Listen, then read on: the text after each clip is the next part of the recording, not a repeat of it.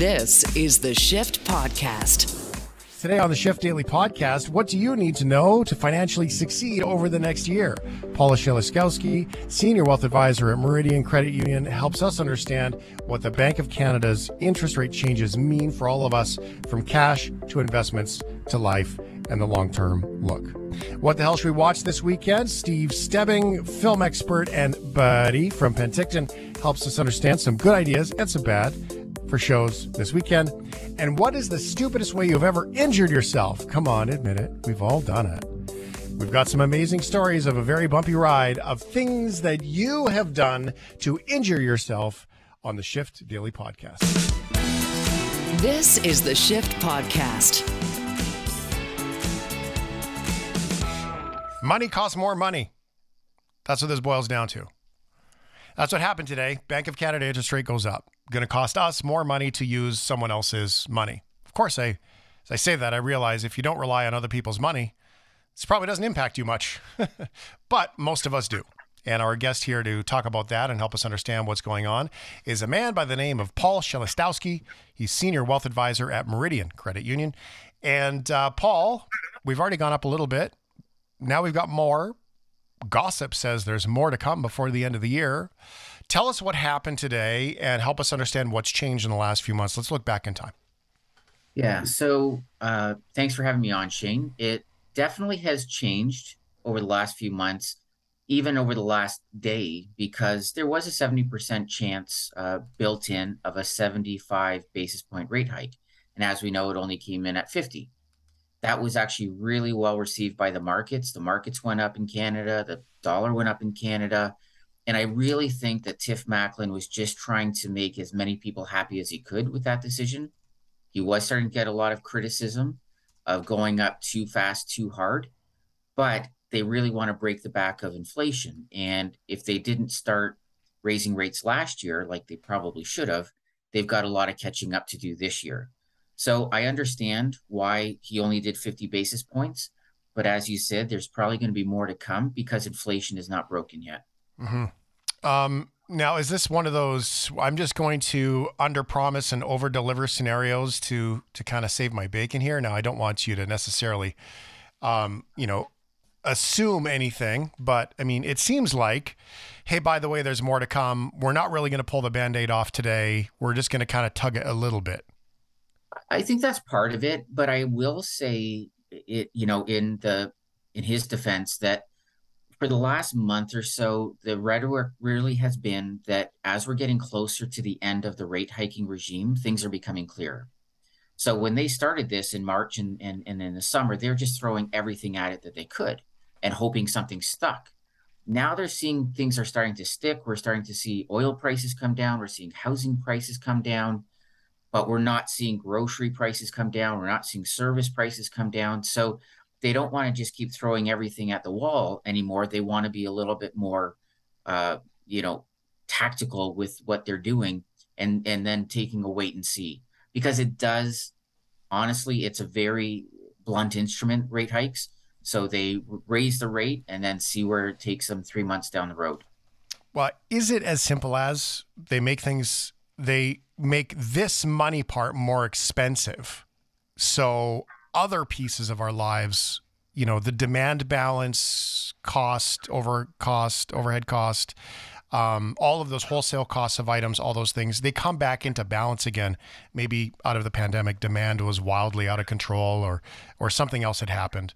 Supply was out of control this way or that way.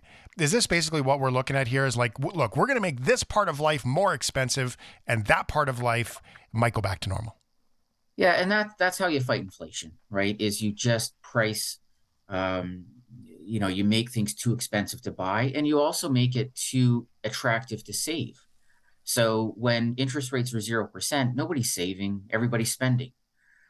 I can actually get a 1-year GIC for my clients now at 4.6%. We haven't said that since 2008. So they're thinking, oh, I might buy a car, I might actually save instead. Mm-hmm. So there are a lot of pieces to that puzzle that raising the interest rates start to affect, and we're actually really starting to see it take hold. The one thing that we're not seeing yet, though, is we really want to see unemployment go up. That sounds counterintuitive, right? But to fight inflation, you need higher unemployment. You need less people making a lot of money. And wage growth was 5% year over year in September. So people are making more money. They're still spending money. And as long as that part of it is still intact, inflation is going to be sticky. Now, through the pandemic, they pumped a lot of money into the world, right? Like they did. And hey, look, they needed to do something, and the solution protected a lot of people, because guys like you and me, we're just employees, and we were always told, by the way, you should have 3 months of liquid cash available just in case. Well, guess what? Took longer than 3 months, right? Like, so the things they did seem to work. Now, they might have overdone it with the cash. There's an awful lot of cash that got dumped into the market. Is that impactful? Because, I mean, there are people who benefit from that because the cash goes somewhere, and inflation balances the cost of things and puts the checks of the human behavior into it. But I guess there's no way that you can just suck some cash out of the market, is there?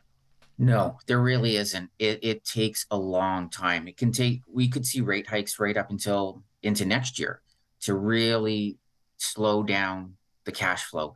And most people do believe that, yes, they overdid it in 2020, but they'd rather overdo it than underdo it and have a lingering problem. So they, like I said, they threw everything they could at it, and it worked. They put the fire out, but now it's created another fire 2 years later that's proving to be a lot harder to extinguish.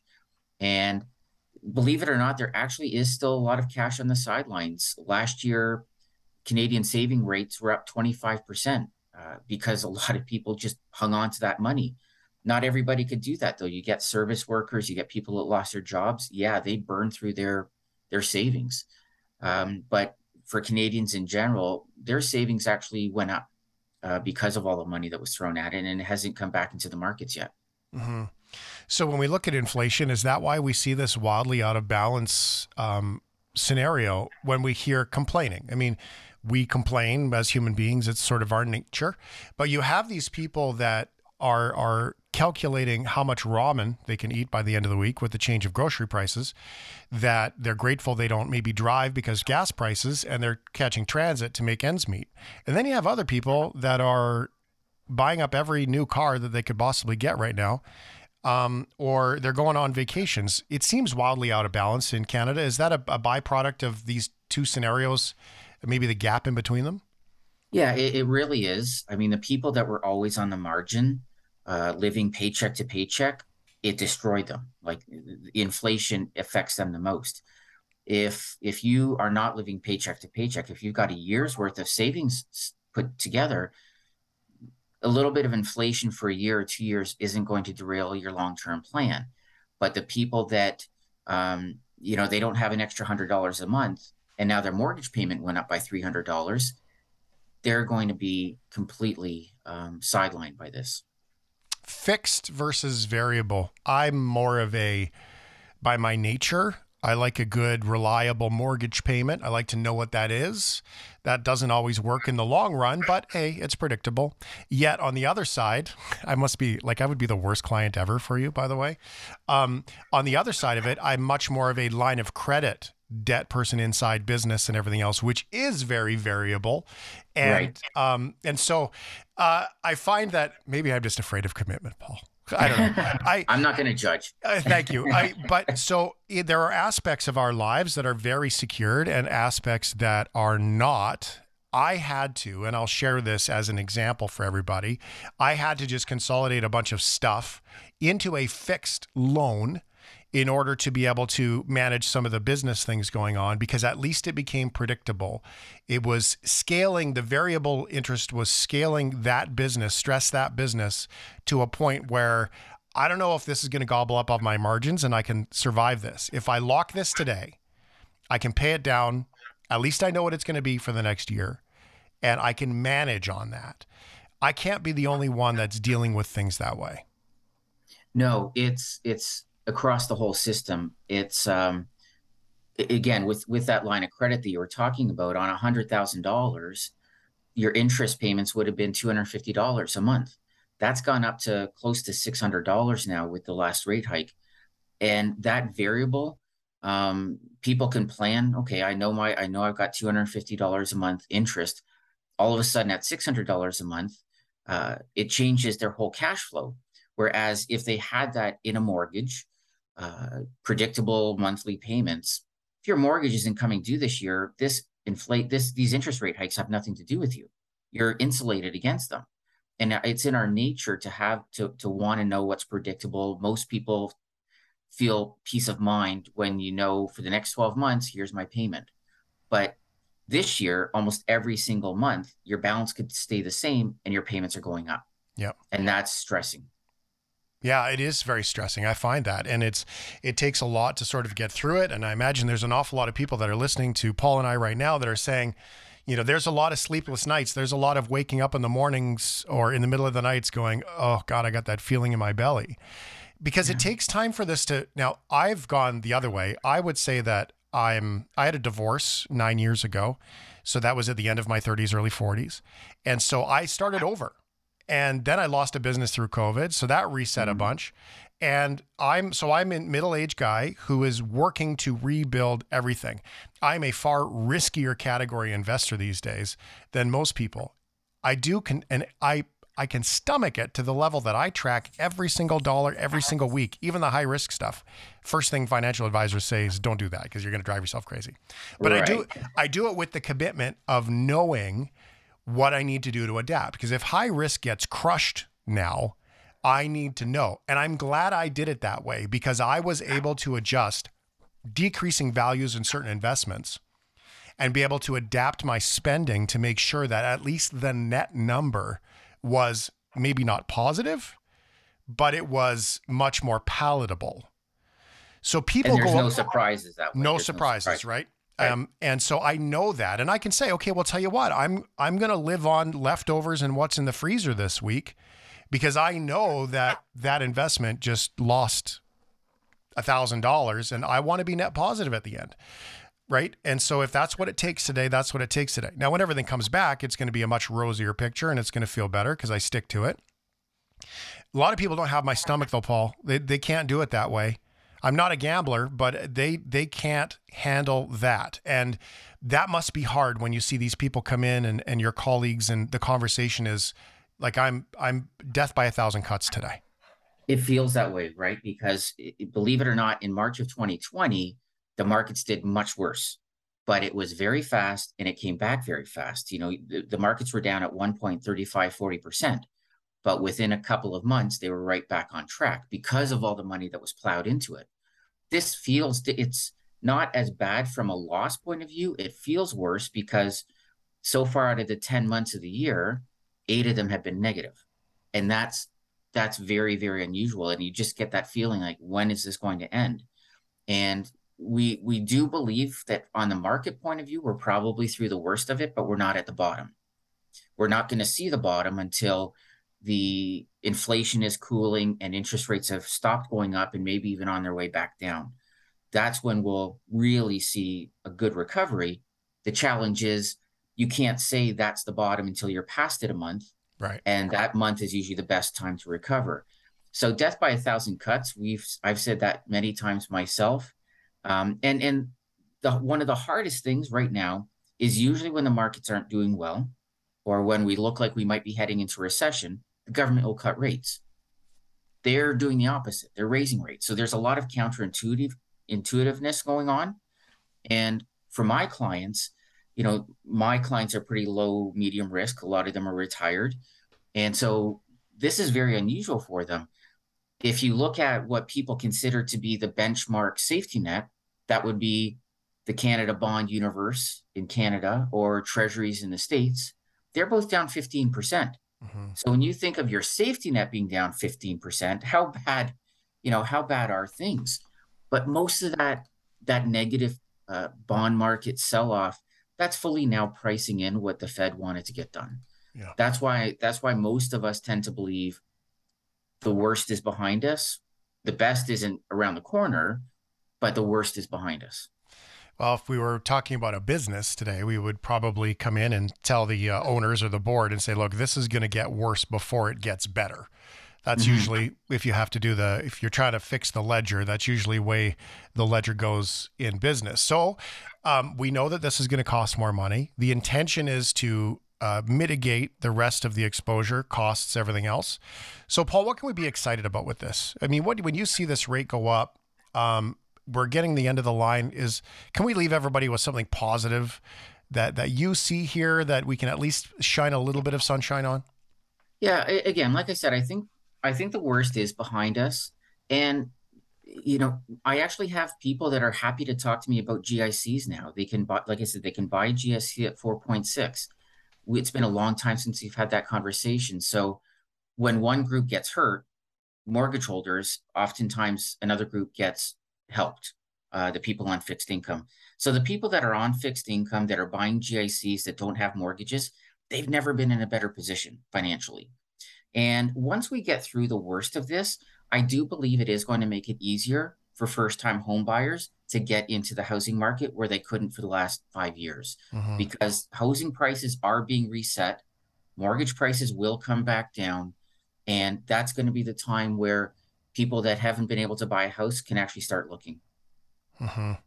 Well, that's me again, after years of renting, after owning multiple properties and going back into the rental market. So, I mean, you're talking directly into me, and I'm not the only one that's going through that. Now, I'm not one to tell anybody to spend their money by any means, but is it worth saying that when markets are down and things are going down like this, for some people, that can be a shopping spree?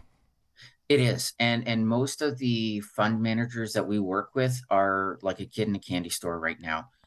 They've gone from 30% cash holdings down to 10% cash holdings.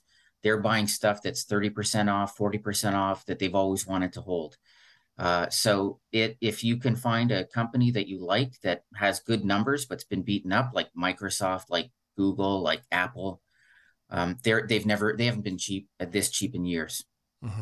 It's good. So there is an opportunity here. Can we keep this conversation going, Paul? Because I think that we can keep everybody updated a little bit with what's happening and Yeah, make everyone happy feel a to. little better, right? And I would also Yeah. like to dig into some of the GIC things, and that's for some of the younger people. They might even be like, GIC, that's an old guy thing, right? Yeah. Yeah. Right. It is a challenge still with GICs because, I always say the only thing a GIC is going to do is guarantee that you're going to lose money after inflation, Right. right? You're still net negative after inflation, but at least your principal is intact. Yeah, very good. So there's so much to be learned here. Paul Shelistowski is here on the shift, helping us understand. He's with Meridian, and some little insight that don't be too terrified when you hear all of the dun dun dun news about the interest rate. It's possible it could work out in our favor. Just could take some time. Thanks, Paul. Exactly. Thank you. This is the Shift Podcast. We probably should take a look at some of the scary movies. Joining us from the interior of BC, our favorite, handsomest beardo of them all in Penticton. What the hell should we watch this weekend? Steve Stebbing is here. Steve, how are you? I'm doing well. It's it's Halloween weekend almost. So It yeah, is. feeling This is it. your favorite time, isn't it? Right? Absolutely. This is the spooky month. I love it with the spooky wheel, everything. Oh, it's just great times. Right. Okay, so let's get started. Let's cut right into it because we do have the spooky wheel. Ryan and Steve are very excited about this.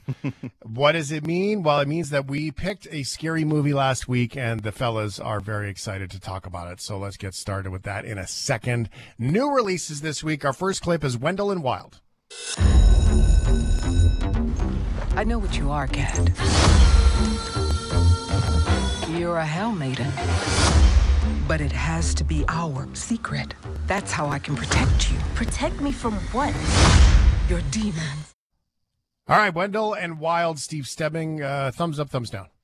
Thumbs up. Henry Selick. This is the guy behind Nightmare Before Christmas, Coraline, Monkey Bone, and now he's adapting his own book with the help of Jordan Peele, who co-wrote this with him, for another beautifully animated stop motion film. With Key and Peele reuniting to do the voices of Wendell and Wild, and yeah, it's got a lot of heart. It's kind of about underlyingly managing your demons, and I really dug that. Yeah, it's a lot of fun, and it could be like one of those family Halloween rewatches every year, I think. A new tradition, Steve. There we go. We're always Very looking for them. exciting. All right, next on the list of new releases with Steve Stebbing is Armageddon Time. The United States stands for an idea whose time is now. Ronald Reagan will win tonight. What a schmuck. I think I want to be an artist when I grow up. You're gonna be an artist if you want to be. Nothing's gonna stop you. You're going to college. All right, so small town life is killing you here, Steve, on this one.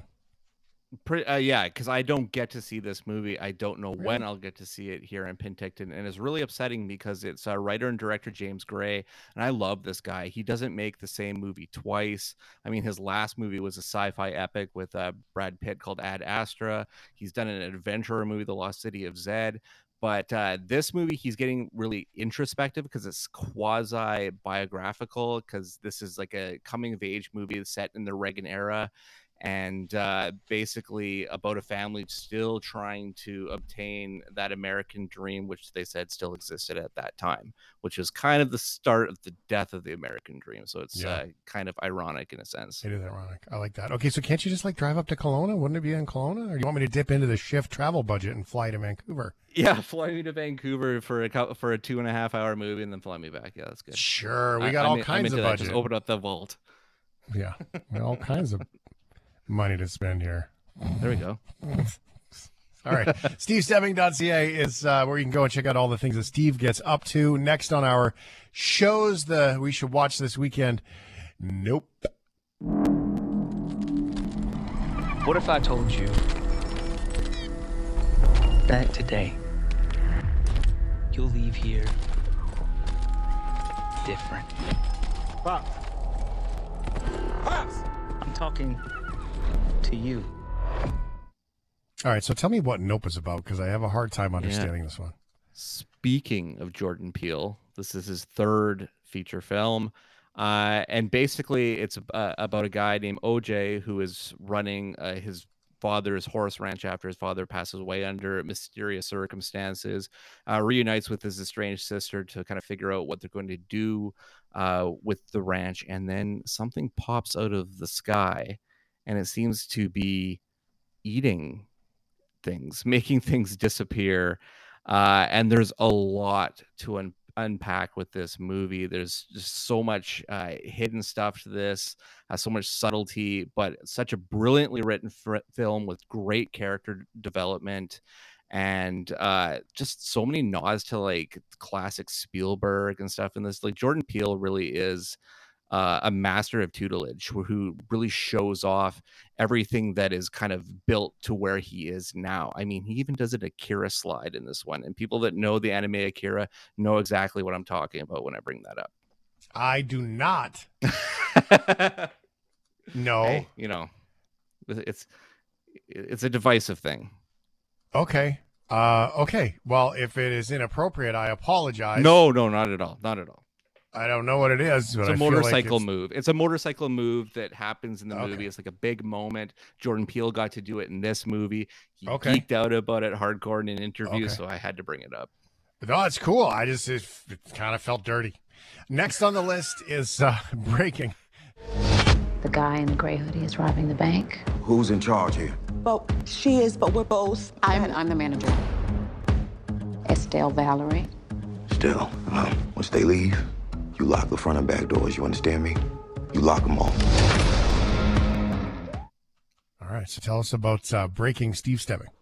Yeah, this is based on a true story, but it's about a former Marine who is now been discharged from the Army and is denied his compensation by Veteran Affairs. So he decides to take a Wells Fargo bank hostage.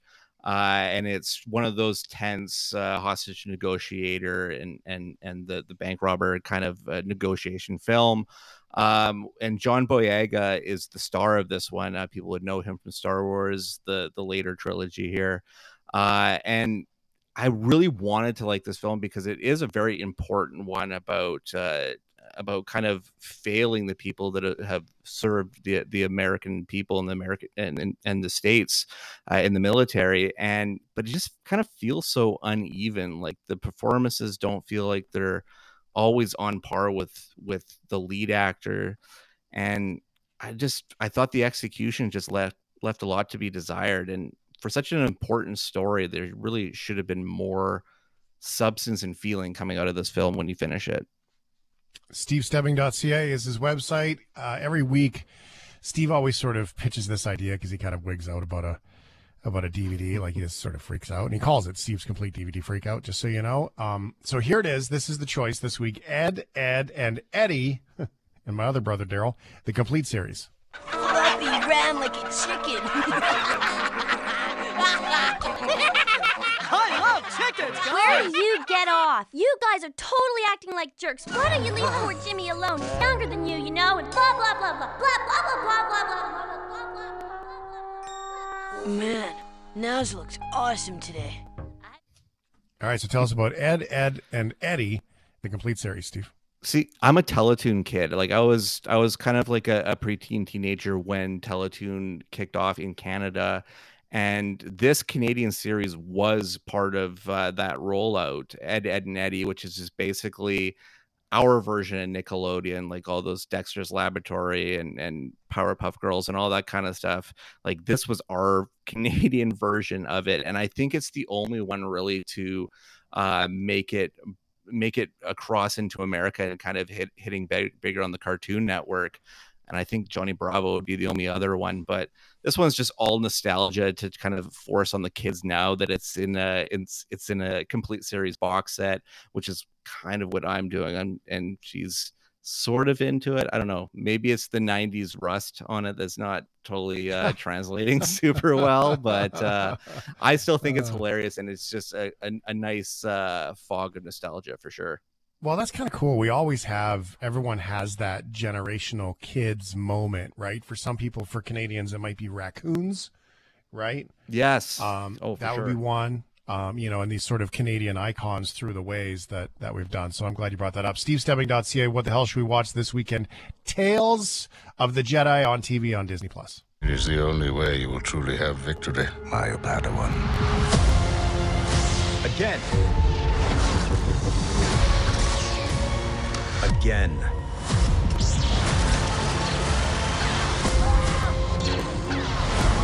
Dooku, stand down. Here's the thing I don't understand about Star Wars, Steve. Okay. It's so far in the future.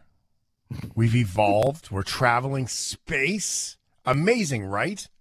Yet, people still have accents from Earth. You would think we would have homogenized a little bit more. You know, and it's funny because Bill Burr was in Mandalorian, and he's from Space Boston, or so we're led to believe. I don't know. I guess like I think Ryan can agree to this. We just kind of let it happen. I love it. It just sounds cool. Like he's got Count Dooku or Count Dooku. It's just it's just a creative choice. Because it sounds smart. Like I always think that people that sound like you're from America or Canada, we always sound kind of lazy. And then English folks with their right then proper English, like they sound like super proper. And then when you take like someone who's super proper in their language, but then you make them a badass, somehow that's really cool. I'm just saying, a few hundred years from now, when this is all happening in space, you think we would have sort of all started speaking the same? Hello. It's just leading towards the space opera where it's all just like East London, like Guy Ritchie, like Snatch accents. Big fat jazz hands. That's what it is. All right. What the hell should we watch this weekend? Steve Stebbing. There's the list. SteveStebbing.ca publishes all kinds of things, bonus things on there as well, conversations, ideas, and reviews of movies, and so much more.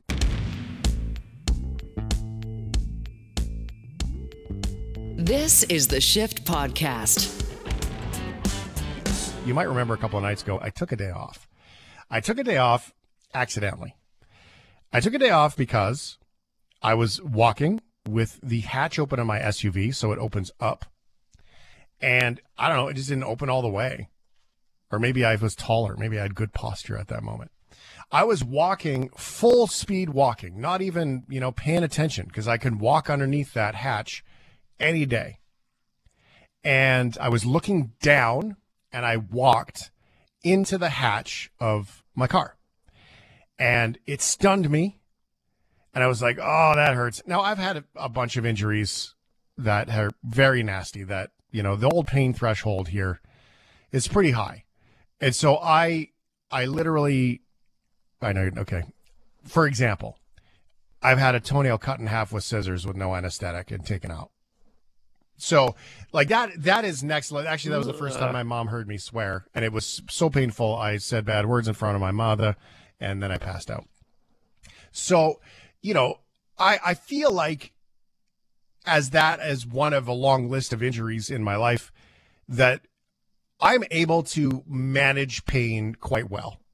In this case, when I hit my head, I was like, oh, that hurts. And I went to keep going. I'm like, oh, this is, work through it. A second or two to keep loading the things in that I was going to put in, and I had to stop. I got down on my knees and put my head down on my bumper, and I was like, oh, no. I thought I would need stitches. And so I was a little gaga. Turns out I'm okay. Bit of a headache, but everything else is okay, which started a conversation about what is the worst way you have, maybe most shameful way, because I felt really silly, that you have hurt yourself. I want you to confess. 877-399-9898. What is the worst self-injury you have inflicted on yourself? Now, my buddy Ryan O'Donnell, I know that you just assume he is so athletic that how is it possible he would be clumsy? But turns out Ryan O'Donnell is quite clumsy and has hurt himself. Ryan, what you have a long list too of self-injury things. Long. I've had some one time I accidentally stabbed myself in the hand with a pair of scissors. I got mad at my art project and I went to go stab the art project and I missed.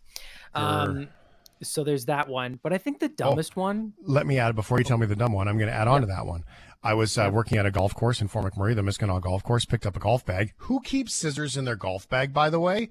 Oh. Not okay. And in the golf bag, in the pouch, there was scissors that were sticking out about 3 inches, and the bag swung into my leg, and I stabbed myself in the thigh. That was nasty. And to another time, I was on the wharf, Sydney, BC, shrimping, catching shrimp. So you take the dead fish and you tie it to the shrimp trap, drop it in the water. And I turned the knife specifically to cut through the fish skin. I'm like, oh, turn the knife. Don't cut yourself. Take a wild guess. I turned it one too many times. And that was the first time I saw the bone in my finger. Oh, fun. I've never gotten to the bone, but I've got something stupider than all the things you've listed. This is the dumbest thing. Oh, wow. It's so dumb that the doctor made me aware of it. So grade 12, Ryan was the peak of my ego, 100%. I was on top of the world. And it was the play. We were doing Xanadu, Olivia Newton-John. That was the play. And there was the drama room was attached to the theater. And I needed to go backstage to get something. And I asked a friend to come with me.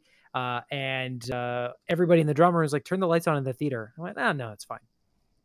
I've been up and down this theater a million times. I know it, but I can see in the dark. Should be fine.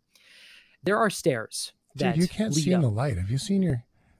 Yeah, no. See, it's just really stupid. You can't even see in the daylight. Yeah. Okay, right. So this gets worse. There are stairs that lead up to the stage. It's raised, but the stairs can be removed to be painted for the show to become a set piece. No. I didn't know that the stairs had been removed, so I'm walking in the dark. I have walked past the light switch. I could have turned the light switch on. I walked and I went to go take a step, and there were no stairs, and so I just planted my face onto the side of the very, very hard stage and cut my eye, the right beside my eye. And so, ow, bang, you hit your head so hard, you see a bright light, right? And I go in, I'm like, oh, that's bleeding. And then I'm like cleaning it up. Oh, that's bleeding a lot. And then I go to the doctor and the doctor's like, yeah, you're going to need like 2 stitches. And he says, sorry, what did you do? And I explained it to him. And he just goes, that was really stupid. The doctor said that to me straight up. He just looked at me and said, that was really stupid of you. I went, yeah. And then it was okay, though. I got to walk around in school and be like, you guys should have seen the bear that left me this. Right. You like that bear. You can't. You got to have a good story for a self-injury. Like this is where there are 2 times where it's okay to lie in life. One is at Christmas time and what's on your credit card statement. Like you can lie because it's Christmas presents, right? Where were you today? Not at the mall buying you a Christmas gift, right? You can lie there. Yeah. And the other time is when you hurt yourself and you have a scar and it's from something stupid, and then. It's like there's a comedian, I think it was Mitch, actually. What's his name? He has a story about getting bitten by a goose. And he had a scar from a goose bite. But he had to change the story because it was a goose. Like, he had to totally lie because it was a goose. Like, that's a soft story. Like, I got attacked by a goose. Like, that's not scary at all. 877-399-9898. What is your worst self-injury? Ryan's got more. Don't you worry. We'll get to them. Text says, my worst self-injury was when I was about 5. I got my middle finger slammed in the door of my mom's gremlin. I had been leaning on the car when my mom closed the door. It busted the end of my finger open and had to be sewed back on. Luckily, the nail root was not damaged, so after the nail fell off, it grew back just fine. Well, that's great. And a gremlin too. Oh, see, that's gross stuff right there. Those are the things. How have you self-injured? Fess up. Shameful. When I talked to Kelsey Campbell, our executive producer here, I called her. She's like, hey, how's it going? I'm like, I have a really embarrassing story, and I think it impacts our day. I hurt myself, and I don't think I can work tonight. Now, she's very caretaker. She's very nesting. She's a nester. And she's, are you okay? Can I take care of you? What do you need? Everything's fine. Because she takes care of us like crazy. But still, I mean, I said, I'm very embarrassed to tell. She says, I know it's shameful. Can you tell me? I didn't want to tell her because I was like, I walked into something and I'm dumb. 877-399-9898. What is the biggest self-inflicted injury that you've had in your life? In Surrey, we have Catherine. Hey, Kat. Hello. What's your worst self-injury story? Well, I'm pretty upset because, you get older and you want to brag about all the concerts you've been to. And I think I texted this in before. And I went to a Boston concert, and Cheap Trick was opening up for them. And my girlfriends and I, we were doing hash brownies. And I ate too many. Oh, no. So Cheap Trick was going for it. And so when they were over, I got up and I left. So my girlfriend had to chase me down and throw me back in the chair. Say, Boston hasn't started yet. Oh, so I'm pretty upset that I ate too many. So you literally didn't even see Boston? I did, but I thought Cheap Trick was Boston. Oh, wow. That's messed up. I was so gone on the hash brownies. So I have no memories of it. And it just makes me mad because I went to Boston. Ooh. Right? Yeah. How was Boston? I don't know. I don't know. So that's a lesson for everybody out there. There you go. Don't let Catherine take too many hash brownies. That's the lesson for everybody. No, for anybody do that. Then they won't have memories. Thanks so much for the call, Kat. Appreciate you. Thanks. There you go. Well, we have to do it, right? Hey, I love Boston. I got really confused for a second, and then I remember what was happening. Right? 877-399-9898. What is your worst self-injury? Time to confess. Double check the name, see if there's a name on this one. I want to acknowledge it. It's from Glennie. Oh, that's Glennie was talking about how geese are terrifying. They are terrifying, but still, it's not a macho story to have a goose bite scar. Like a bear, right? Even a raccoon, trash panda scar, like something fierce, right? Not a goose. 5 years old, parents are in Scotland, so I'm staying with an already overwhelmed aunt. Hit my elbow on a slide, no biggie. Didn't even break the skin. Wrong. Week later, I have an elephant arm. To the emergency room. Just about lost my arm to a staph infection. Gets better. I wake up during the procedure, 5 years old, and the anesthetic wears off, and these mad scientists in lab coats are cutting my arm open with an electric pizza cutter. Hilarity ensues. Needless to say, last time that ant babysat me. That is absolutely wild. 877-399-9898. What is your worst self-inflicted injury? I've had a couple of them. I dislocated my own knee once. That was weird. And then I sat there, and the knee was out, like it was out of the socket, and I couldn't move it because the joint wouldn't bend. The knee wasn't even in the joint. And so I just sat there, and then finally the joint slipped back in. I got up, walked away. It was the weirdest thing ever. I have one self-injury that is wildly inappropriate. Drunk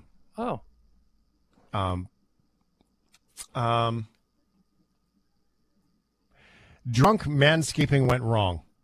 Oh. So I'm actually not gonna read the rest of one. Yeah, don't. Don't mix with booze, I guess, is really the thing to take away from that one.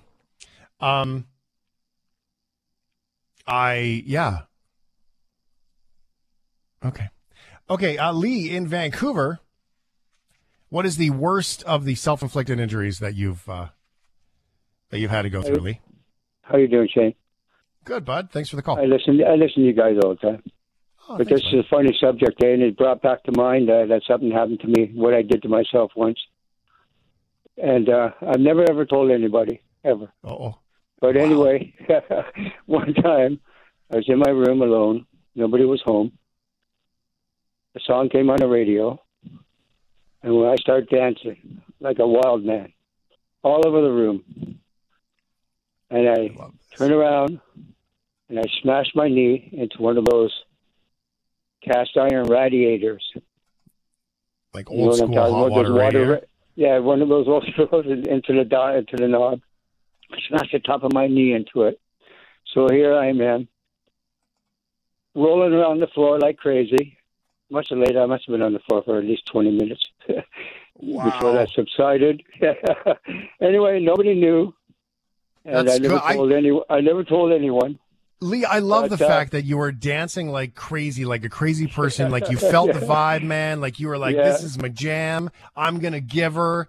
Like, be honest with you, Lee. Has this put a damper on your dancing skills in general? No, I never had any, but I was having fun. That's so good. So anyway, and I smashed my knee, and the way I went down on the floor, rolled around for quite a while, and I never told anybody after that. I just kept it to myself. I thought, how stupid, how embarrassing, and it must have looked hilarious. Probably. If anybody would have saw me, I must have looked totally hilarious. Yeah, so but having fun, Lee. Yeah, I was having fun, but as soon as I smashed that knee on that radiator, that was it. Thanks, buddy. So anyway, appreciate the phone call. Lee, thank you very much for that. Lee in Vancouver right there, 877-399-9898. I think we all should dance like Lee. This world is better if we dance like Lee. Absolutely. All right, let's go to Dean, who's in Calgary. Hey, Dean. How have you hurt yourself? How you doing? Good, bud. It was about 9 years ago. I was playing poker in Red Deer.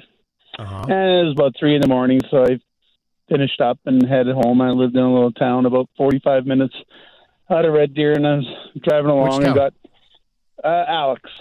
Alberta. Alex, okay, yeah, little tiny town. No, Alex, yeah. So I was about 2 minutes away, and I had to go pee so bad, and I just thought, well, I'm just gonna go on the highway here because I didn't think I could even make it into my house. So I stopped, but I stopped in the middle of the highway, stepped out, but I forgot to put it in park. And it started driving, and my feet got tangled. So now my truck's driving down the highway, not very fast, but fast enough that I couldn't do anything. I was being drugged. I was hanging onto the steering wheel, and I finally had to just let go. I couldn't stop it or anything. So when I let go, I fell to the ground, and I actually rolled under the truck, and it drove over my arm and drove over my head. And went from the elbow all the way over my hand, broke my hand, and split the end of the palm wide open. So then I get up, and there's my truck driving down the highway, like trying to run after it. It's not going fast because it's just in idle. But it finally, eventually, it just drove off into the ditch and then just stopped. So I was just like, okay, I'll just drive. Who was the first person you saw when this all happened? So now you've banged yourself up. You're probably cut and bleeding because you see your hands split open. You're feeling shameful, I'm assuming. And who's the first person that you saw where you had to say, you won't believe my night? Like, well, I'll tell you, it actually, here's what happened was I had to phone 911 because my hand hurt. It just hurt too bad. And I knew I couldn't drive. So the first responders came from town, and both of them I knew. The lady, both of them, my kids played hockey with their kids, so they both knew me. So I had to sit there and explain to them what had just happened. I realized, how stupid I felt, so stupid. And then the RCMP officer showed up, and he's like in my face, have you been drinking? And I hadn't had nothing to drink, but I thought, well, actually, I wish I had been drinking because then I had an excuse of why I was so stupid driving over myself. Wow. But and then you're so lucky, then they had the worst was like it just about ran over my head. It hit my head, but my head pulled back when I got a fat enough head. I guess it was too hard for the tire to drive over. I've got a fat enough head. All right, Dean, for time, but I got to end it there. We're out of time. That's a fascinating story. I'm glad you're okay, and thank you for sharing your story. I feel your pain, especially when the people that you know are there. Debbie in Maple Ridge is a little bit more like my injury. Debbie, I just need to be quick just for time, but how did you self-inflict hurt yourself? Oh, my God, I've got so many. Okay, first one, when I was about 9 months, I pulled a hot coffee pot down on myself, burnt the hell out of my legs. When I was 3 years old, we were at a picnic in a gravel pit. I was running towards the trunk of the car, slipped, fell, split my head open on the trailer hitch. Oh. Let me see. Wow. Oh, yeah, you know how your mom tells you not to climb up on the counter when you're small because you're going to fall and split your head open? Right. Well, it wasn't my head, it was my chin. It took me 3 times to learn not to do that any longer. Where were your parents? Probably not quick enough to catch me. Yeah, I'll say. I don't think this is your fault, Debbie. I blame your parents. No, I was an active little girl. Wow. I was, and doing the slam your finger in the car door. Right. And the last major one was we were skating and I fell and hands go out in front of me and I got 2 fingers run over by a skate. Oh my goodness. So all right. Well, just for time, Debbie, I gotta leave it there. I'm sorry. I want to hear all this. This is fantastic. Thank you for the call. I appreciate that one. How have you hurt yourself? Les from Hamilton. I was a teen and I dummied myself running from an angry parent on Halloween night. I found a low-hanging tree branch. The teen parent was angry because some friends and I were out scaring kids. I guess I kind of deserved that. Man, like these stories are fantastic. Keith and Lindsay, I almost cut my thumb off splitting wood. I mean, I did that once. I was chopping wood with an axe and it just nicked off the wood and it skipped and it came right up my shin and it just nicked my pant. Thanks for listening to the Shift Podcast. Make sure you subscribe, rate, and review the show and share with anyone you like. Get it on Apple Podcasts, Google Podcasts, Spotify, and CuriousCast.ca.